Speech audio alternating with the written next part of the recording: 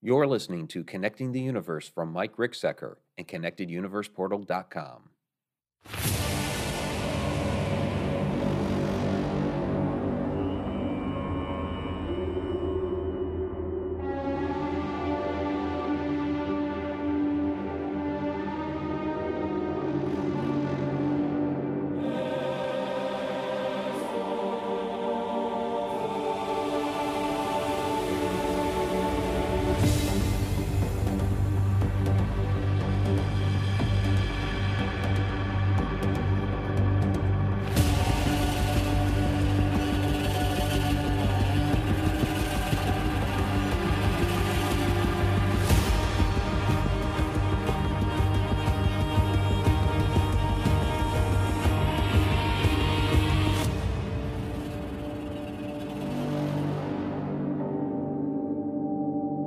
Welcome, everybody, to Connecting the Universe. I'm author and researcher Mike Ricksecker, back at you with another interactive class out of the secret library of the Connected Universe. Tonight, we're going to be talking about time in the simulation. What is time? Of course, you guys know me. I say time doesn't really exist in the simulation. We've talked simulated universe before, so how do these two things relate to each other? Yes, part of my new book that's going to be coming out here a little bit later this year, Travels Through Time. Getting so close to having that finished. Oh, yeah. Sequestered myself into, my house this past weekend. But I cut off social media over this past weekend to really knock a lot of things out. And so let's get to this. Those listening to the podcast version later, please join us every Wednesday night. I know it's a Tuesday. We're doing this live tonight. That's because of my schedule this week. But please join us every Wednesday night, 8 o'clock p.m. Eastern time for the full Connecting the Universe experience at ConnectedUniversePortal.com. 30-day free trial, but gives you access to the weekly Connecting the Universe interactive class, sneak peek behind the scenes videos, monthly Q&A videos. Just posted 25-minute Q&A video yesterday. Exclusive articles, insider travel blogs, or vlogs. I always have blogs written here, but it's vlogs because it's those videos. Ancient Egypt, America, Southwest, Ireland, and more. All this at ConnectedUniversePortal.com. By the way, those who are members, get the app. You can get the notifications right to your phone. You can interact right there through the app and let you know, hey, when we're doing stuff, we're going live, all that fun stuff. And we have done some live Mike's Morning Mugs videos there within the portal as well. So do want to let you know, I have several events coming up here. Parapsychon in Mansfield, Ohio. That is May 20th and 21st. Ohio State Reformatory. Come by the table there. Also, the Bell Mansion event. That's the Connecting the Universe official event. It's basically a full day of presentations getting into esoteric knowledge and wisdom. Wonderful haunted location, too. So real treat there. Bell Mansion, June 10th, Fort Wayne, Indiana. And then, of course, next year, Egypt. We are going back, Stargates of Ancient Egypt Tour 2. You can find all this information out on my website, MikeRicksecker.com, in the events and tours section. So, all right. Now, without further ado, let's go ahead and get into it. Okay. What is a simulation? I just rocked the table here. Simulated that. So, we have talked about this before within the class, but for those who are new, simulation, what are we talking about here? Oh, no, there's Matrix stuff. Yeah. Well, I mean, a lot of times when we talk like simulated universe, many of us immediately think of the Matrix, which is, a simulated environment of the late 20th century. We'll get into that a little bit more as we go along. And I throw this out there just because it kind of validates what I'm talking about, I guess. I do have a degree in simulation programming. So, I mean, I've been involved with computers ever since I was a little kid, professionally for the past 30 years. More than now. Yeah. So, dating myself here.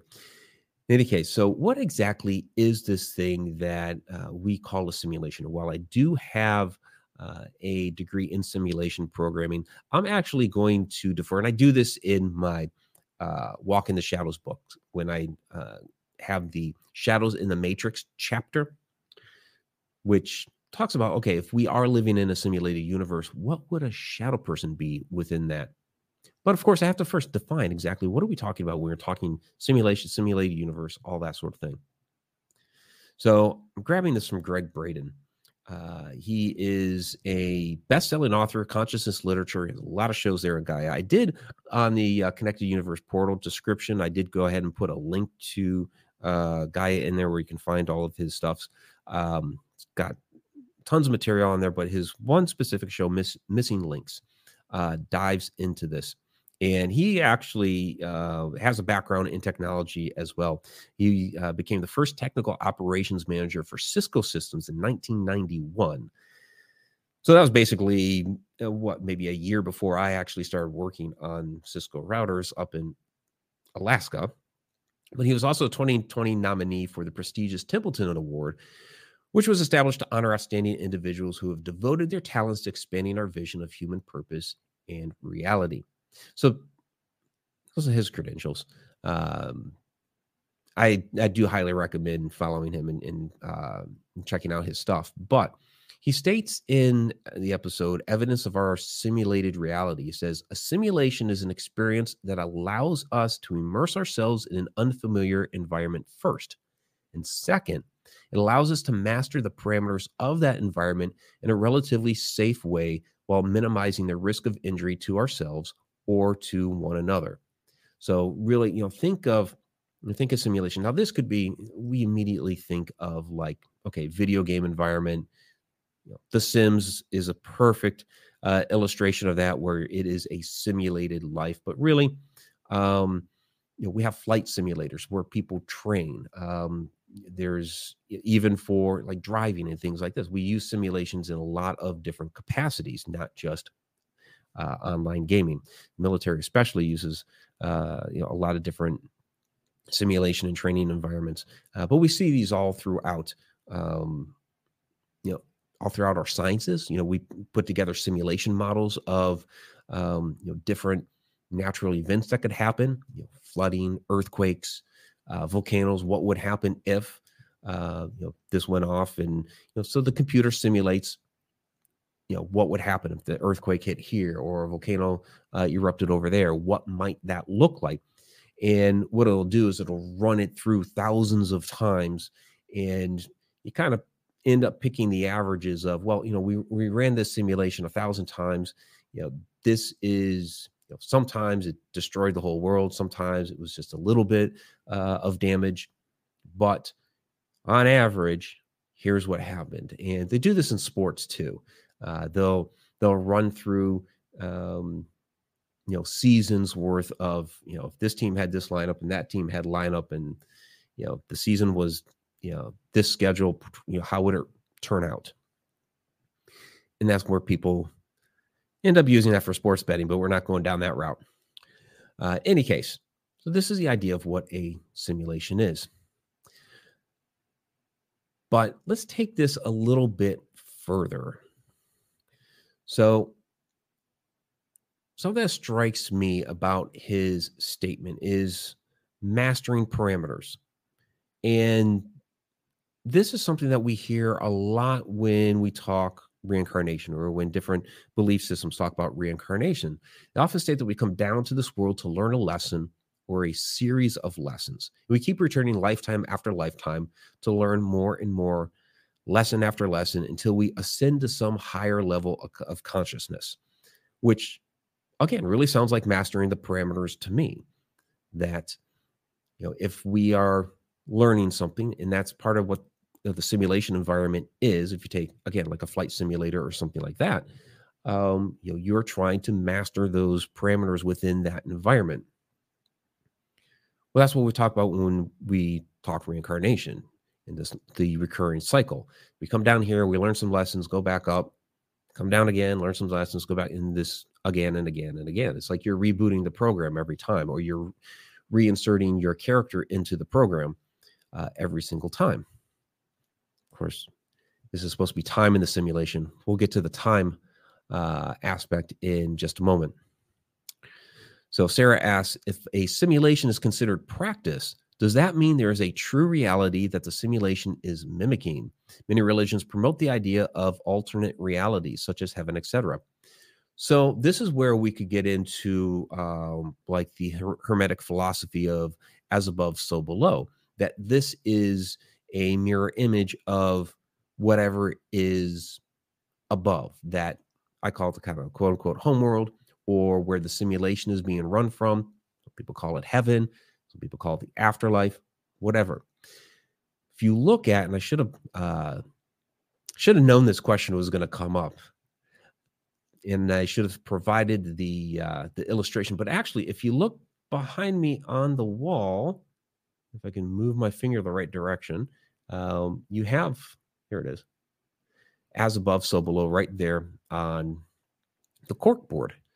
The interesting thing about that is the below part is not in as clear of focus. It's a little bit darker. It's a little bit more muddled. It's a little blurrier. It's not as pristine as the above part. So yes, it is to a degree supposed to be mimicking whatever is the quote unquote above. But it's not as clear of an image. It's not as good of an environment. And, it could adhere to the whole idea that, okay, we're down here learning something. And in order to learn something, we need to be in an environment that is not perfect, that, has its flaws. And so, that's what we see in that image, as above, so below, but not perfectly.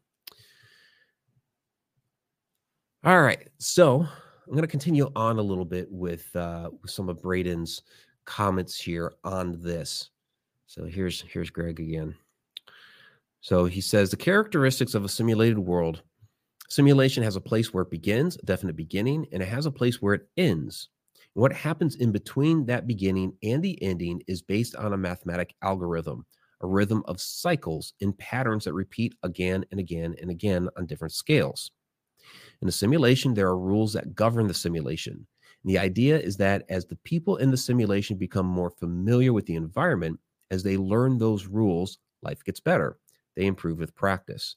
In a simulation, the users always have access to an external reality that they can tap into for guidance if they get into trouble or if they need clarification. They always have the ability to communicate beyond the simulation itself. And in a simulation, the user cannot tell the simulation from the real world. So let's kind of dissect that a little bit, the end part there. Let's kind of explain how simulation works. But the idea that there is always access for help, for clarification, that sort of thing. So if you're in there you go, like a computer game environment, this was the Matrix Online many years ago. If there was a problem within that environment, like if I got stuck, if something was glitching out, some sort of issue, or even if, just general feedback, hey, I think that this level was dumb or whatever, I could just type in /help. And that would bring me to a help screen. I could contact somebody, contact customer support, that sort of thing. And so is true of other type of simulation environments. If you have some sort of issue with the simulation, you can reach out to customer support, file a complaint, get some assistance, that sort of thing. Okay, so what do we have here in Braden's thing? He has a lot of material on prayer, manifestation, this sort of thing. So this is the idea of, sure, you could be praying to a deity, spirit guides, that sort of thing, where you are looking for help outside of the physical to try to ask for help. Like, hey, guides, what do I need to do here? tarot cards. We'll whip out the cards and we'll see what they have to say. You're looking for some sort of external guidance to help you within here. So, not it's basically our version here within the reality as we know it that you could simulate in a computer. And I don't believe that we're in a computer environment. And in the book that I'm writing, and I say this in A Walk in the Shadows as well, in that particular chapter, I don't believe we're in a computer as we know it to be. I think it's something that's more biological and organic. We always kind of revert to, well, it must be whatever our highest concept of technology is at that time. So that must be it, because that's as far as our imagination has gone. And in my notes, I think we do touch on that a little bit there. And yeah, Sarah, asking for divine help is like asking for user mod help. Yep, absolutely. Exactly what we're talking about here. Okay, so let's get into a little bit of the technology aspect of it. I'm not going to go too techie on you. I know there have been times where I've actually thrown computer code at you guys and things like that. I'm not going down that route. There's a couple weeks in a row there I was throwing math at you guys. No, we're not doing that. But we are going to talk a little bit about like digital consciousness sort of thing. This is from quote from cosmologist, theoretical physicist, and mathematician John D. Barrow. He says, it has long been recognized that technological civilizations only a little more advanced than ours will have the capacity to simulate universes in which self-conscious entities can emerge and communicate with one another. So he may very well be describing the universe which we're already experiencing, created by something far more advanced than we can really currently perceive. Whether that's a civilization of higher technology or being or beings of expanded consciousness, it's kind of beyond our comprehension. We have a lot of different ideas about what that might be. We talk about God. We talk about the universe. We talk about energy. There's a lot of different beliefs as far as what that really is. A higher power, higher beings, higher self. Notice it's always higher, as above. But we don't know. Nobody really truly knows what that is. And this is kind of like one of the great debates of our world is, what is that? And then there are those that just believe we become worm food, but that's a tale for another day. Carl Jung once stated, the real picture consists of nothing but exceptions to the rule. Therefore, absolute reality has predominantly the character of irregularity.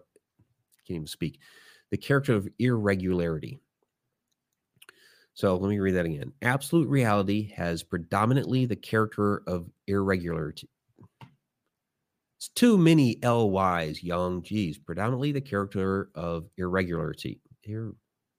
I'm done. Irregularity. This is like, and Jen knows down there, me trying to say documentary.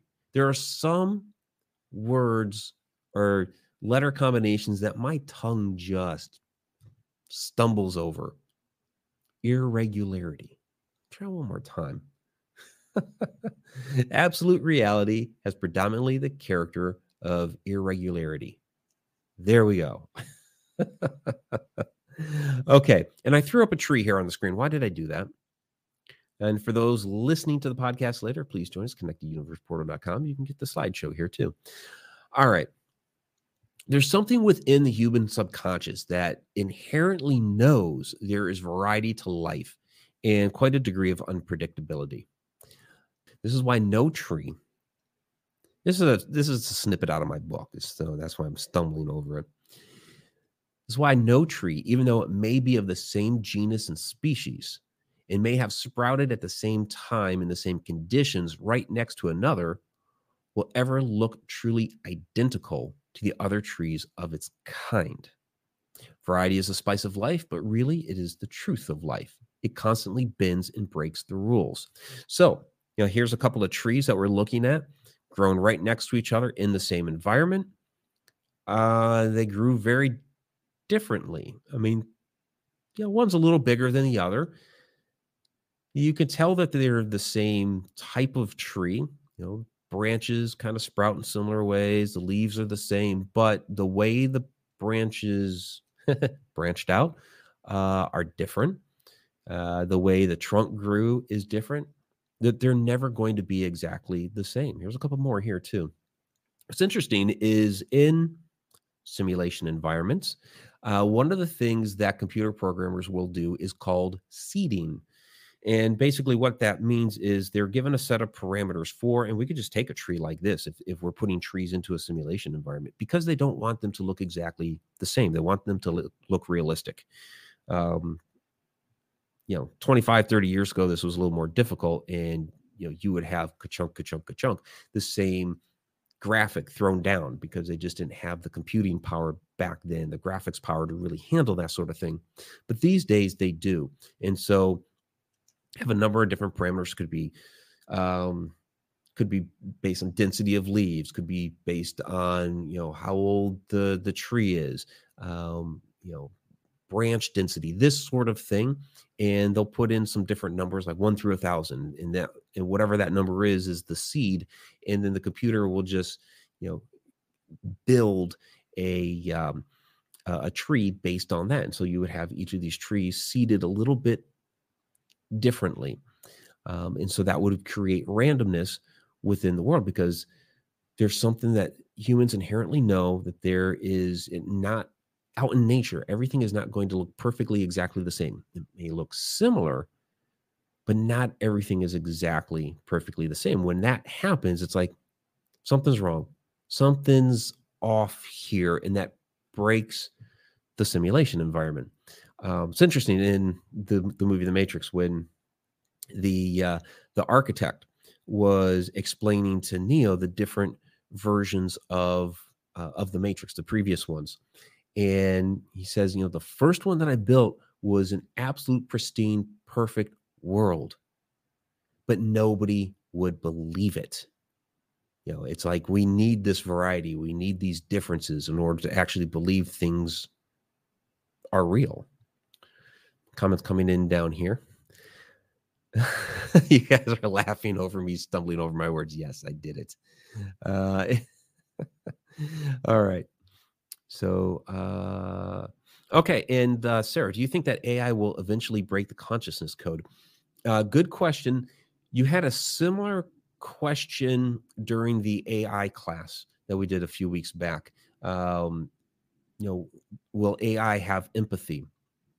And I did address it in that class. And I actually, for the monthly Q&A video, I touched on it there as well. So if you haven't watched it, go ahead and give it a peek. But I will go ahead, and since you asked, we'll touch on it here.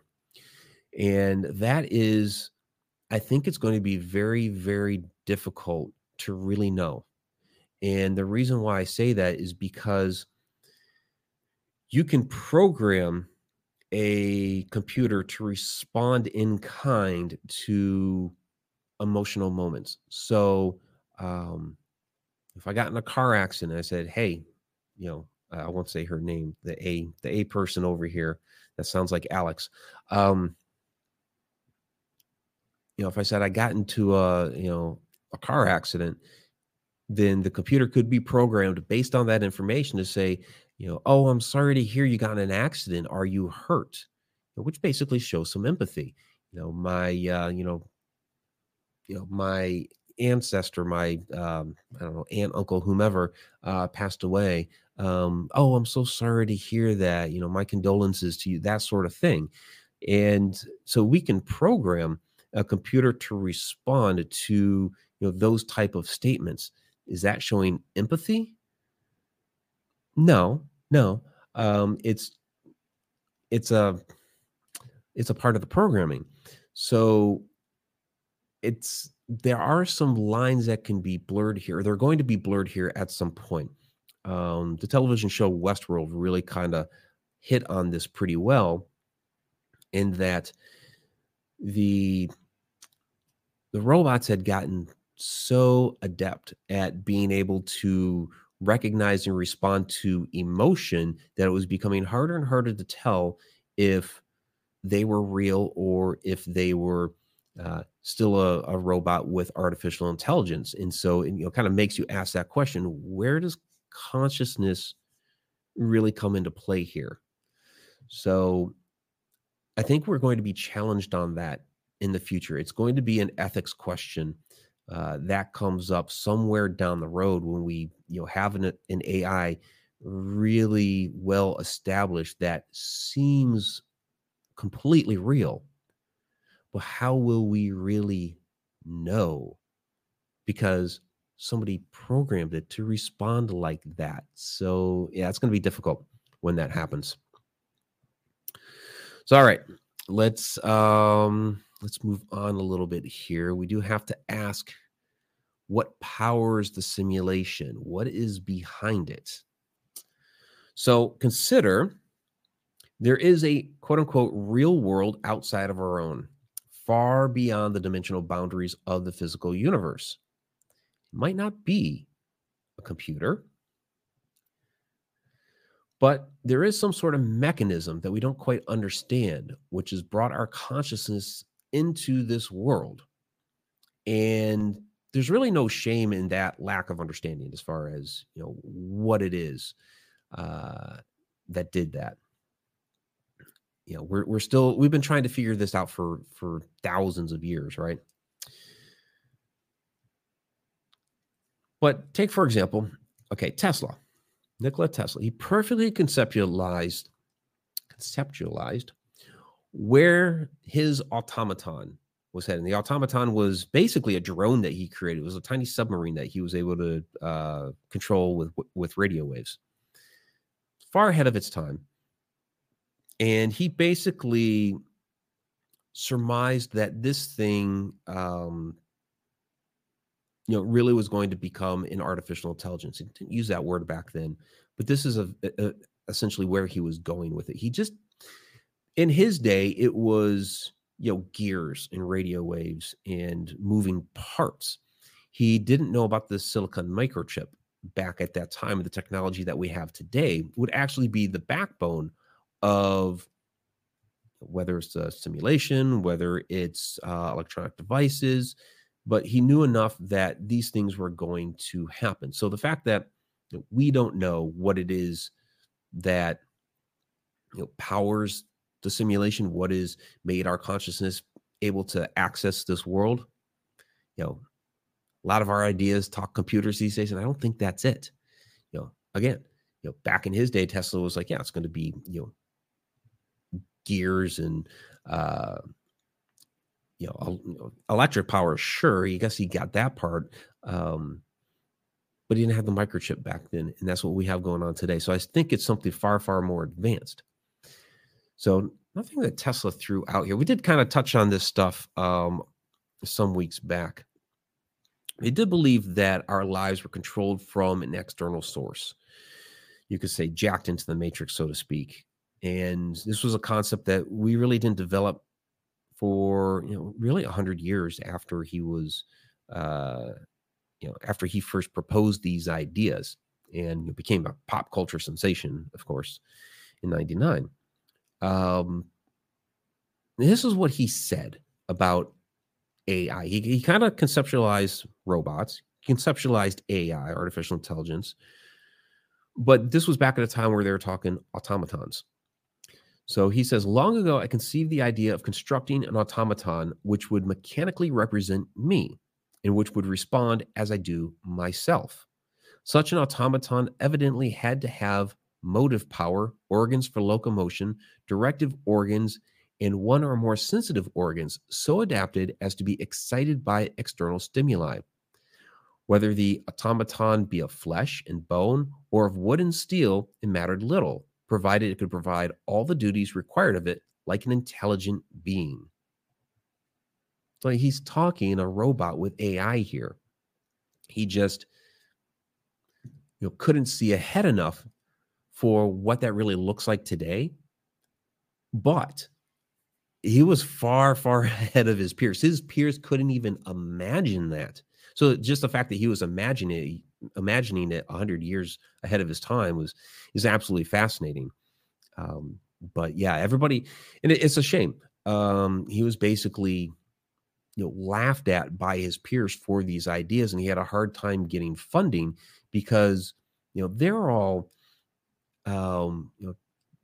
working a few miles in radio, and he's like, I don't got that figured out. We're going to do stuff all the way around the world, and in just that, they're like, what are you talking about? No, no, no, no, no. That's too ambitious. It's too big. No, what do you mean the whole world? No. Of course, years later, what do we have?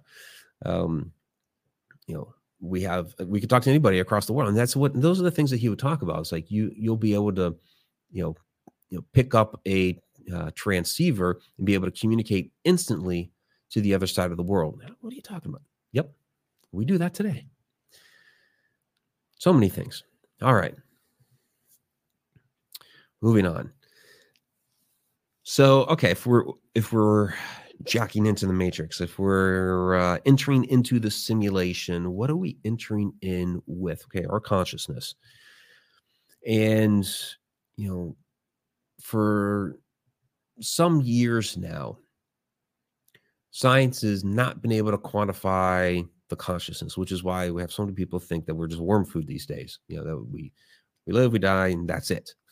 But you've had, religion and spirituality and, customs from cultures all over the world for thousands and thousands of years telling us that no, there's a soul, there's a consciousness, or there's multiple parts of the soul, depending on the belief system. And it's like when science finally started taking over, they kind of push that away, because there was that massive divide back in history.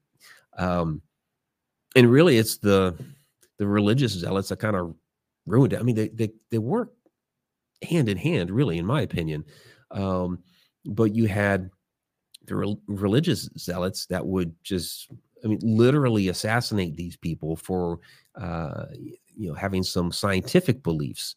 So naturally, of course, once the science starts to take over, they're going to push away, maybe not necessarily assassinate, but at least push away, those from religion and spirituality. It's like, guys, can we work together here?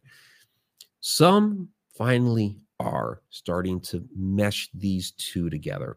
And so we talked about this at one point in time, an article that came out here. And actually, the idea's been around for a while, but as more tests are being done and as more research comes to light, it gets modified a little bit. But essentially, researchers suggest the human soul doesn't die. It returns to the universe, returns to the source, is the Matrix term for it. So in an update to their quantum theory of consciousness, Stuart Hameroff, an American physicist emeritus in the Department of Anesthesiology and Psychology, and Sir Roger Penrose, a mathematical physicist at Oxford University. I need to put Hameroff's, because this is a direct quote out of my book. I need to put his school. Darn it. But basically, they've meshed together science and spirituality, likening the human consciousness to a software program activated by the bioquantum computer inside the brain, which continues to exist after death and returns to the cosmos. While this theory was originally proposed in 1996, the 2014 update states that quantum information within microtubules in the cells of the brain can't be destroyed, and it just distributes and dissipates to the universe at large. So again, they really don't define where in the universe, where in the cosmos it goes, but they do say it has to go somewhere. And so this is that idea. We talk, connected universe, right? A connected universe. Everything's connected. It's all out there. Could it be when we talk as above, so below, the home world when we pass away, that sort of thing? Yeah, that could absolutely be it. Now, if it goes beyond the cosmos to another level, another dimension, outside of our known universe, then that would also, of course, take it outside of time, which is where all this is kind of getting to. This is time in the simulation. How do those things work together? And when we go down into stacked time theory, of course, we start talking about, all time is working concurrently, past, present, future. And somebody that's outside of that, somebody that is outside the simulation would be able to see the entire simulation at the same time. They would know the beginning, they would know the end, they would know all those steps in between. Now, maybe how they get from point A to point B is a little bit different, and that might kind of change the path a little bit. But we know where the program starts and we know where the program ends. And we know a lot of the main points in between.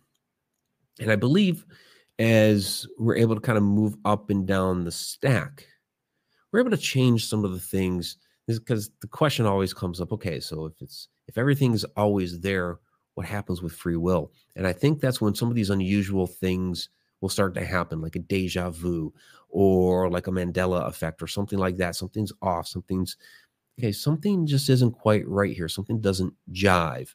A memory might change. A very, very distinct memory might change, or you go to that place where that memory is at and everything is like gone or completely different. And it's like, what in the world happened here? So when we go back to like the Matrix and they have what they got a quote unquote glitch in the Matrix, that's when the machines, the programmers, the architects of the Matrix have changed something. And we see, like the same cat move back and forth. They've added, bricks to the windows when they had previously been open, stuff like that. All of a sudden something will suddenly change and it will look as if it's always been there. So those sorts of things. This also extends to not just us. Again, we're all connected. Also extends to the planet. And I liked this one. So the team working on this, astrobiologists suggest the Earth itself may be an intelligent entity. Team working on this published a paper exploring this question in the International Journal of Astrobiology. In it, they present the idea of planetary intelligence, which describes the collective knowledge and cognition of an entire planet. Here's the abstract of it. They say, in this paper, however, we wish to broaden the view of intelligence by taking a planetary view of its appearance and effect.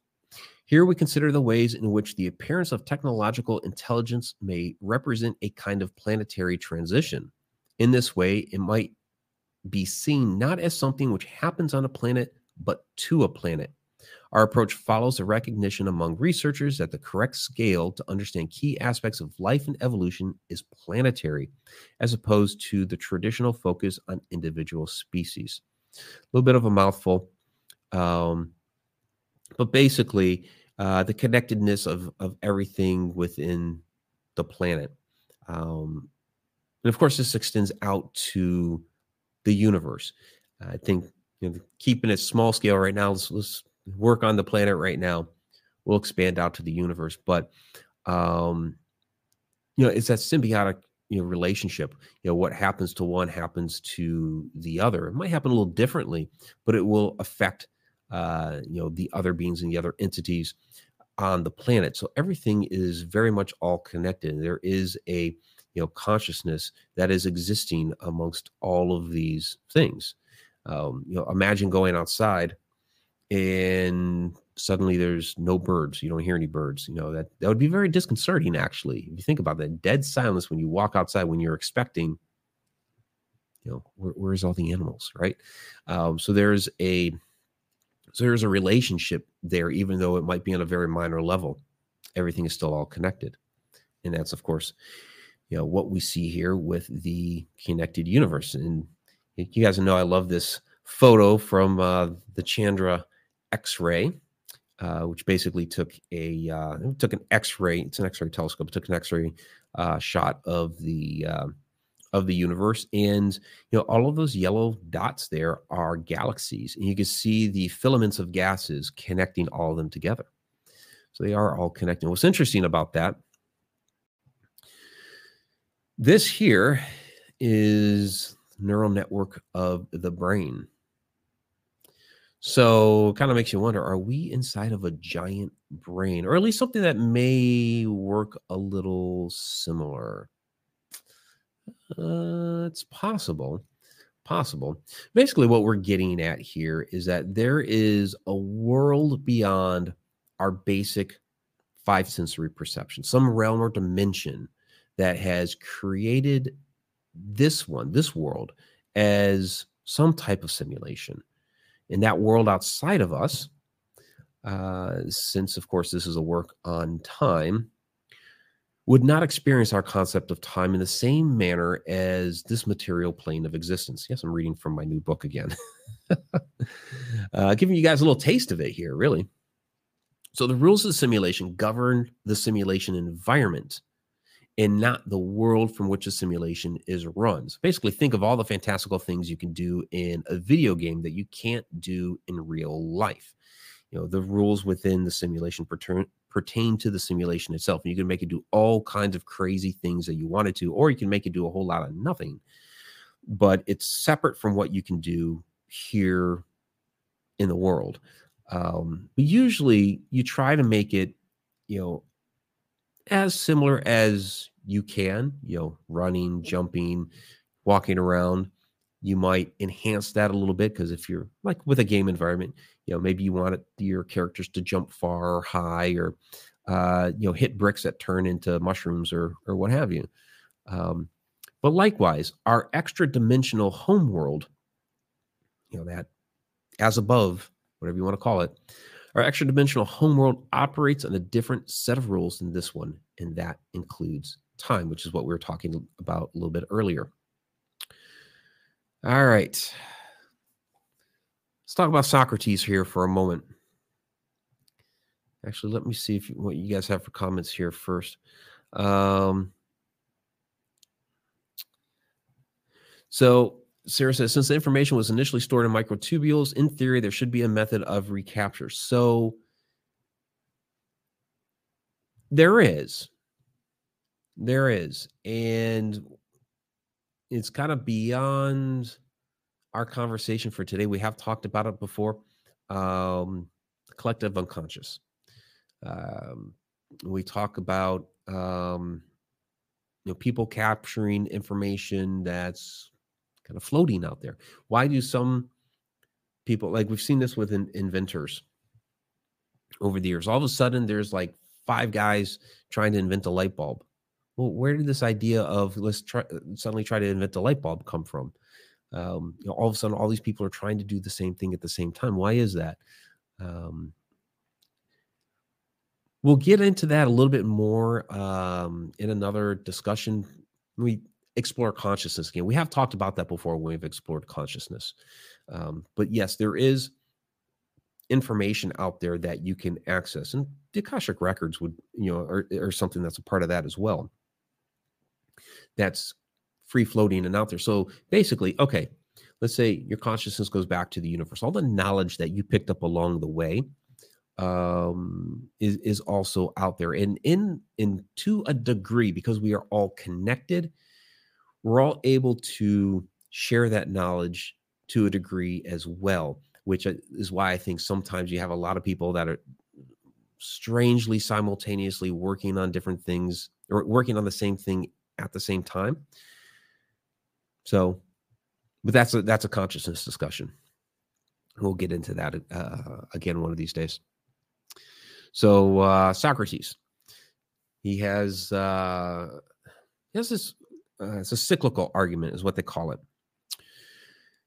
And so this is basically his examination of the universe using duality, again, as above, so below, within the natural world to make a case for reincarnation in the recycling of life.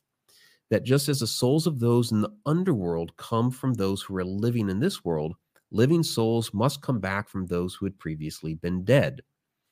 So we're going to run through these real quick. There's 5 points that he has here. 1, all things come to be from their opposite states. For example, something that comes to be larger must necessarily have been smaller before. So if you're getting larger, you had to have once been small, or at least smaller than you once were.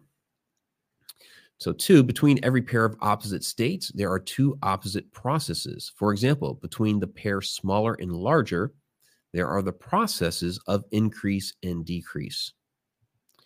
3, if the 2 opposite processes did not balance each other out, everything would eventually be in the same state. For example, if increase did not balance out decrease, everything would keep becoming smaller and smaller and smaller, like Incredible Shrinking Woman sort of thing, and on and on and on and on. Of course, you never get to 0. If you keep cutting in half, cutting in half, cutting in half, cutting in half, you never do get to 0. But it doesn't ever balance out either. 4, since being alive and being dead are opposite states, and dying and coming to life are the 2 opposite processes between these states, coming to life must balance out dying. And then 5, therefore, everything that dies must come back to life. So it's a you could say one can make a case. Yeah, it's an interesting twist on words, and we explored that before a few weeks back when we talked about cheese. Remember that? When we talked about the cheese paradox? It's basically our paradox class, and it's using the transitive property. I'm throwing math at you guys again. So it's a transitive mathematical property. If A equals B, then C equals, and on and on. And the reason why it became such a paradox when we talked about cheese, which basically took more cheese equals less cheese, is because in our minds we're like, that doesn't make any sense. How can more cheese be less cheese? But mathematically it worked out that way. And that's what's going on here with Socrates as well. This is basically that mathematical paradox that we had with the cheese that we're actually seeing here in his cyclical argument. He's using it between dying and coming back to life. If one dies, one must come back to life. And so, if we are talking simulation that is based on a set of principles, and again, not necessarily a computer, but everything in nature is based on math. When you look at, the golden ratio, phi, which we see in our nautilus shells, and we see in all kinds of different aspects of nature. If we're talking, math here encoded into nature, then this makes complete sense. It's something that is mathematically embedded into us. So then, therefore, mathematically, there has to be this place in the cosmos that we go to, which again would be like the home world of the simulation. All right, Aristotle. We're hitting the big guys from Greek philosophy. So again, we're taking this back to time. And Aristotle states the following considerations would make one suspect that time either does not exist at all, or barely, and in an obscure way. He wasn't a believer in absolute time, but more along the lines of what we would call, quote unquote, relative time, which is what Einstein in his special theory of relativity defined as the rate at which time passes depending on your frame of reference. What we know of time, this is according to Aristotle, what we know of time is now, the present, and according to Aristotle, the now is the link of time, as has been said, for it connects past and future time.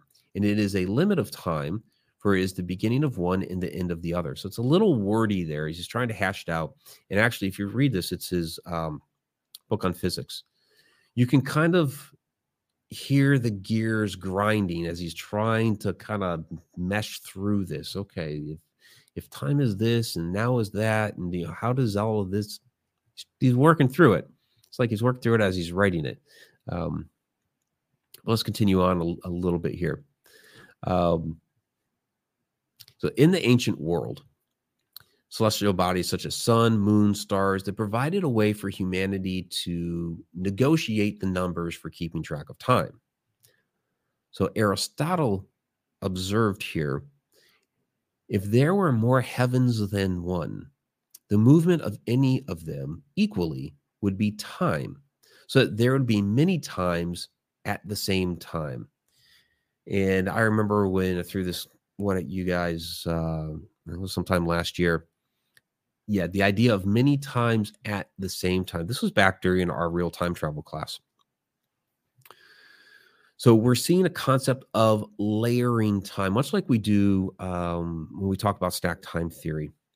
So Aristotle not only allows here for all time to be concurrent, but he has also vaguely introduced the idea of either multiple dimensions or multiple universes when he says if there were more heavens than one.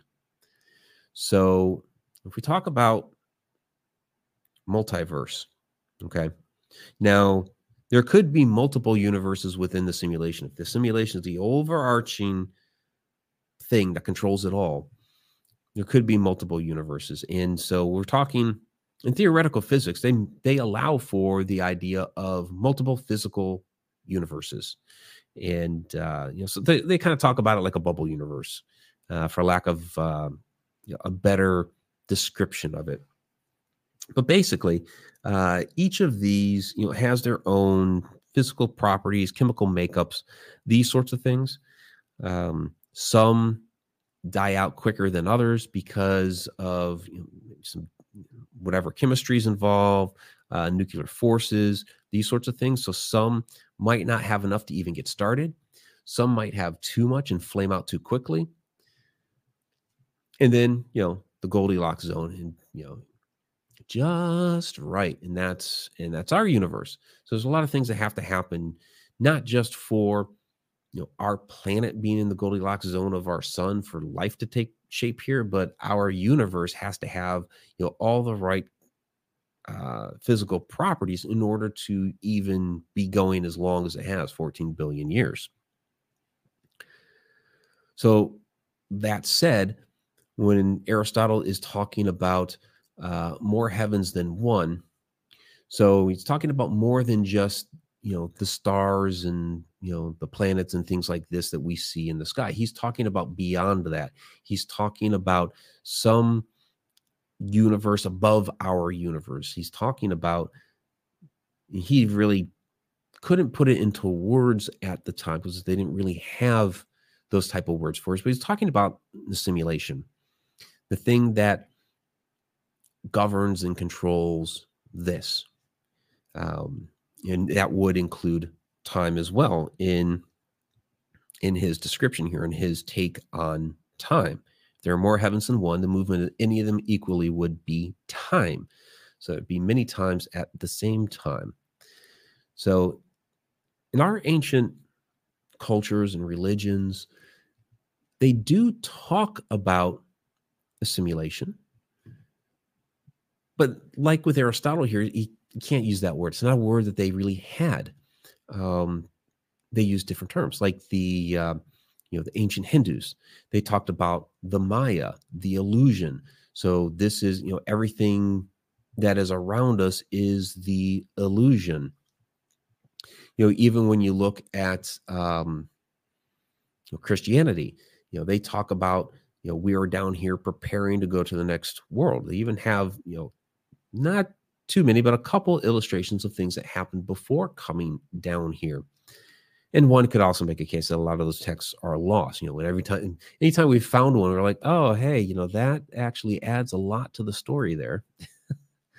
There is a lot that we've lost to time. So, the ancients knew the concepts. They just don't have the terminology that we use today. And years from now down the road, there will probably be an even different terminology that will be used to describe whatever it is that is going on out there. That we've tried to make sense of it over the millennia. Heaven, the afterlife. The Egyptians called it the Duat. As they left this world, they headed off to the different parts of the soul, headed off to the constellation of Orion. They knew that the soul was leaving her here. It was going off somewhere else. And they revered the constellation of Orion. Ancient alien theorists have proposed that, well, maybe that's where we came from. That's where humans came from. Okay, maybe. But I also think that, well, for one, I do believe that humanity came from somewhere else. But aside from that, they knew that the consciousness, the soul, the stuff that's inside of us came from somewhere else. This world, this universe is not from where it originates. It is from somewhere else. And that universe experienced time, quite differently than we do, which is why, you're able to move in and out of it, really at will. If you take just, if you want to take it as a bubble, I mean, usually I throw it out there as a stack time theory, moving up and down the stack. Here within the simulation, but if you go outside of it, I'm knocking into the microphone. If you go outside of it, not only can you can see the whole stack, of course, the whole thing is right there for you to look at and kind of go in at will. A couple of comments here. Plato's allegory of the cave comes to mind. The Earth is an intelligent entity. It's bound to be really irritated. Well, yeah, absolutely. And could be an argument for the Akashic records. Yeah. A little while ago when we were talking about that. Absolutely. So all right. I think that is going to wrap it up for this evening. I know this was a little bit of a different day for us to go live. We'll be back again next week, next Wednesday, our normal time. And, we'll pick it up, of course, 8:00 p.m., connecteduniverseportal.com. See y'all again next time, if time really exists.